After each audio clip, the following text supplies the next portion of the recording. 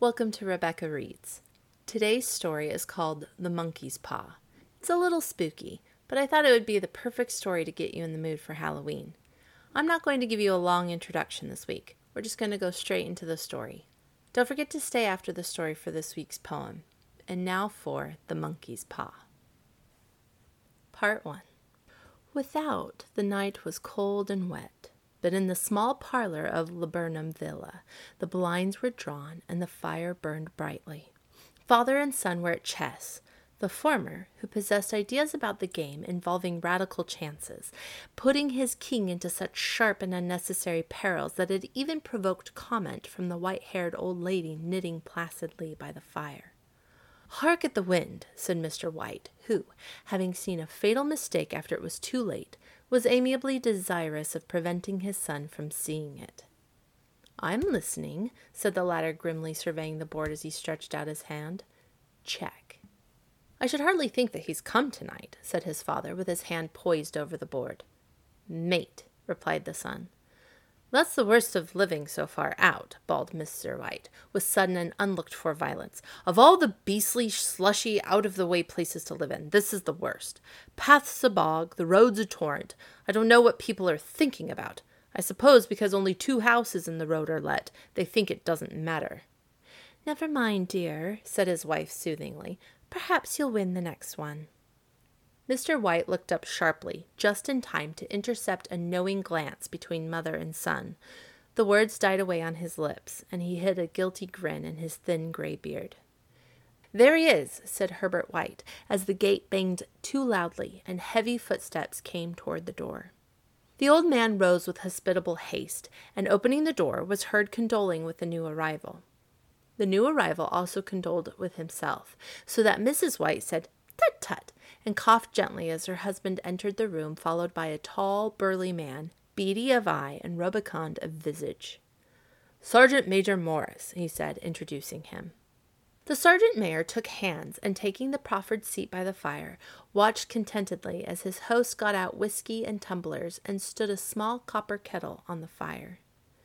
At the 3rd glass his eyes got brighter, and he began to talk, the little family circle regarding with eager interest this visitor from distant parts, as he squared his broad shoulders in the chair, and spoke of wild scenes and doughty deeds, of wars and plagues and strange peoples.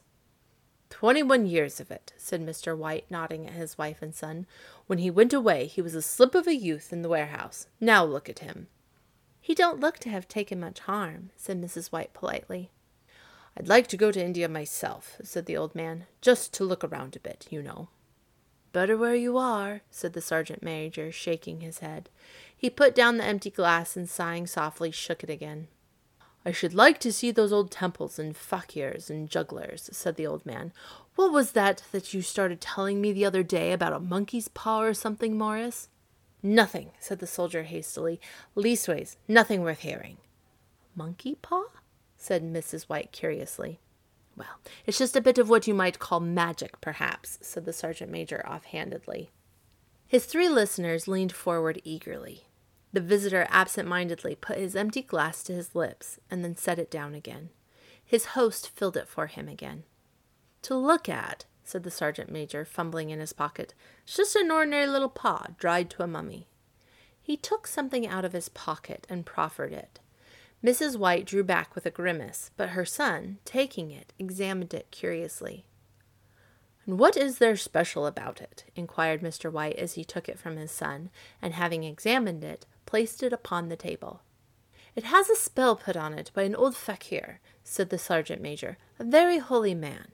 He wanted to show that fate ruled people's lives, and that those who interfered with it did so to their sorrow.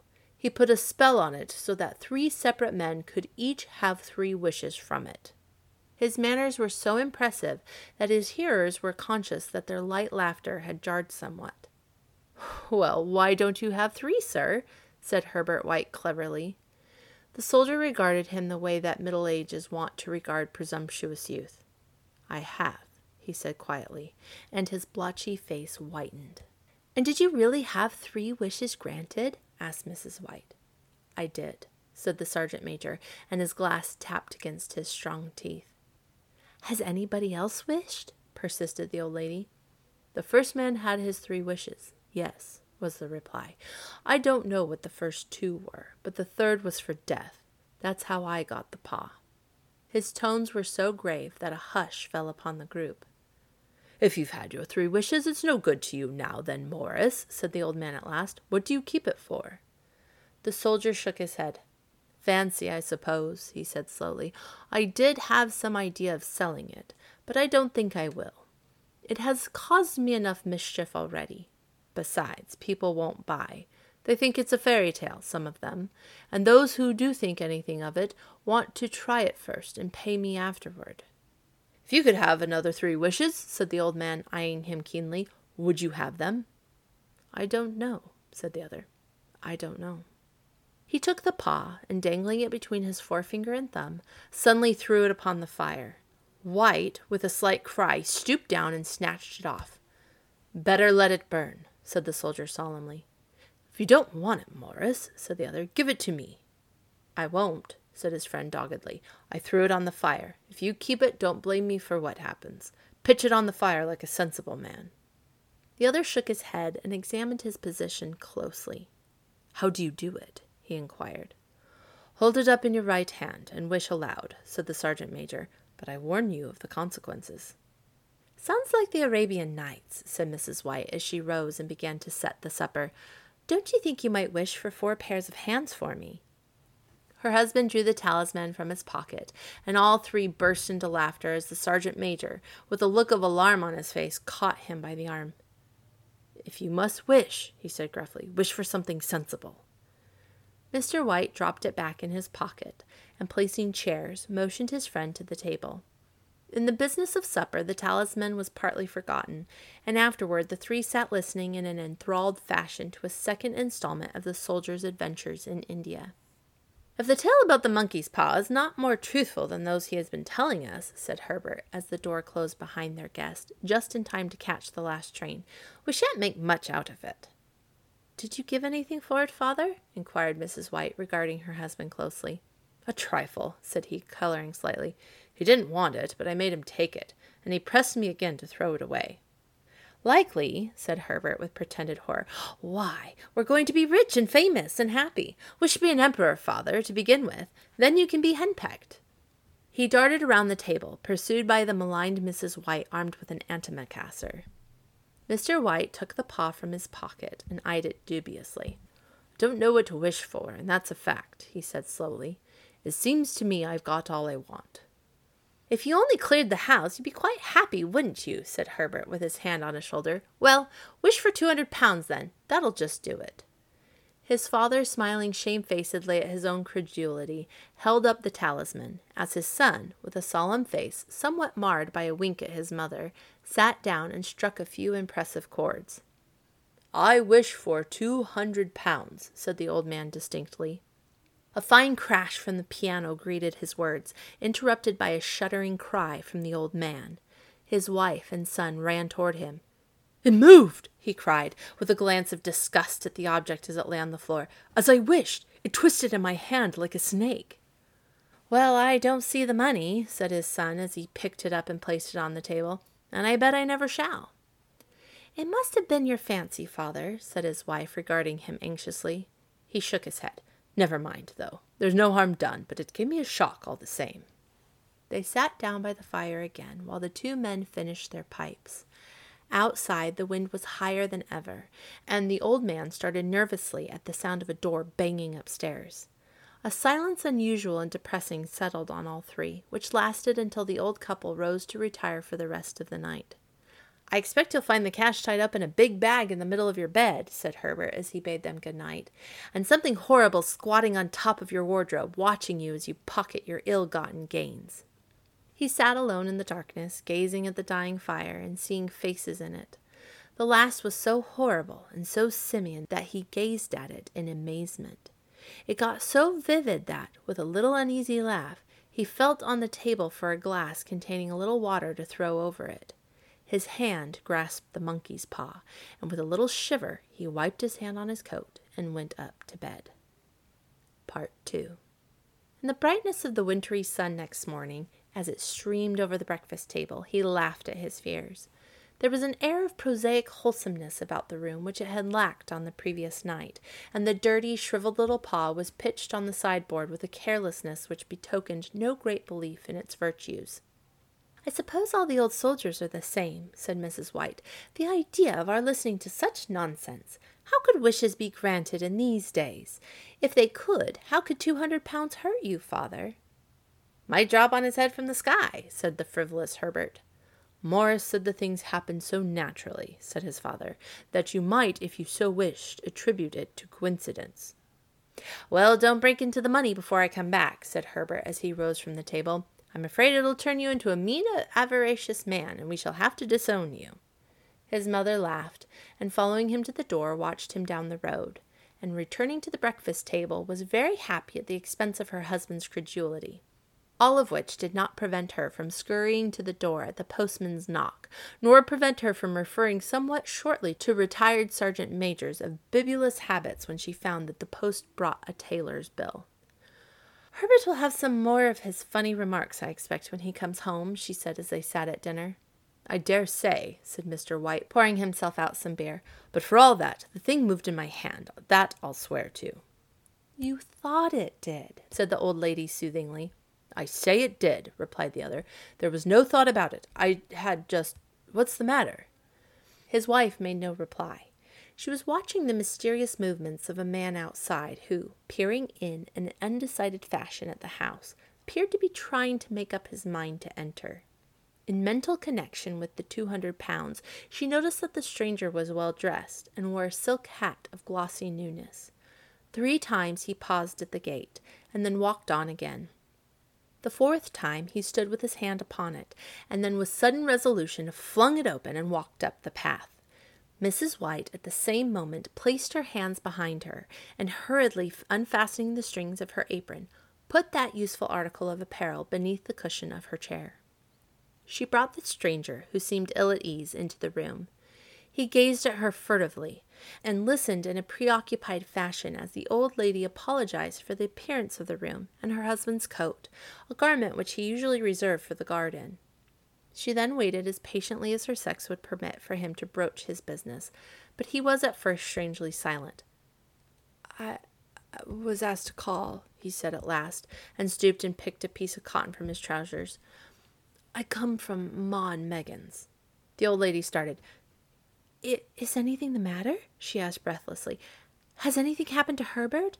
What is it? What is it?" Her husband interposed. There, mother," he said hastily. "Sit down and don't jump to conclusions.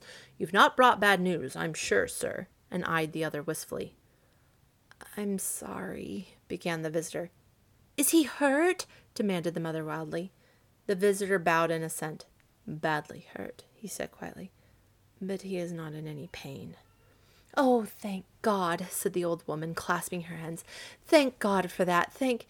She broke off as the sinister meaning of the assurance dawned on her, and she saw the awful confirmation of her fears in the other's averted face. She caught her breath, and turning to her slower-witted husband, laid her trembling hand on his. There was a long silence. "He was caught in the machinery," said the visitor at length in a low voice. "Caught in the machinery," repeated Mr. White in a dazed fashion. "Yes."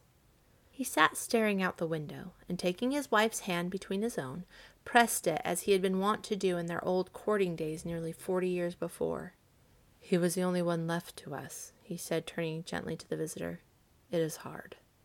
The other coughed, and, rising, walked slowly to the window. "The firm wishes me to convey their sincere sympathy with you in your great loss," he said, without looking round. "I beg that you will understand I am only their servant and merely obeying orders." There was no reply. The old woman's face was white, her eyes staring, and her breath inaudible. On the husband's face was a look such as his friend the sergeant might have carried into his first action. "I was to say that Ma and Megan's disclaim all responsibility," continued the other. "They admit no liability at all, but in consideration of your son's services, they wish to present you with a certain sum as compensation." Mr. White dropped his wife's hand, and rising to his feet, gazed with a look of horror at his visitor. His dry lips shaped the words, "How much?" 200 pounds, was the answer. Unconscious of his wife's shriek, the old man smiled faintly, put out his hands like a sightless man, and dropped a senseless heap to the floor. Part 3. In the huge new cemetery, some 2 miles distant, the old people buried their dead and came back to the house steeped in shadows and silence. It was all over so quickly that at first they could hardly realize it, and remained in a state of expectation as though of something else to happen, something else which was to lighten this load too heavy for old hearts to bear.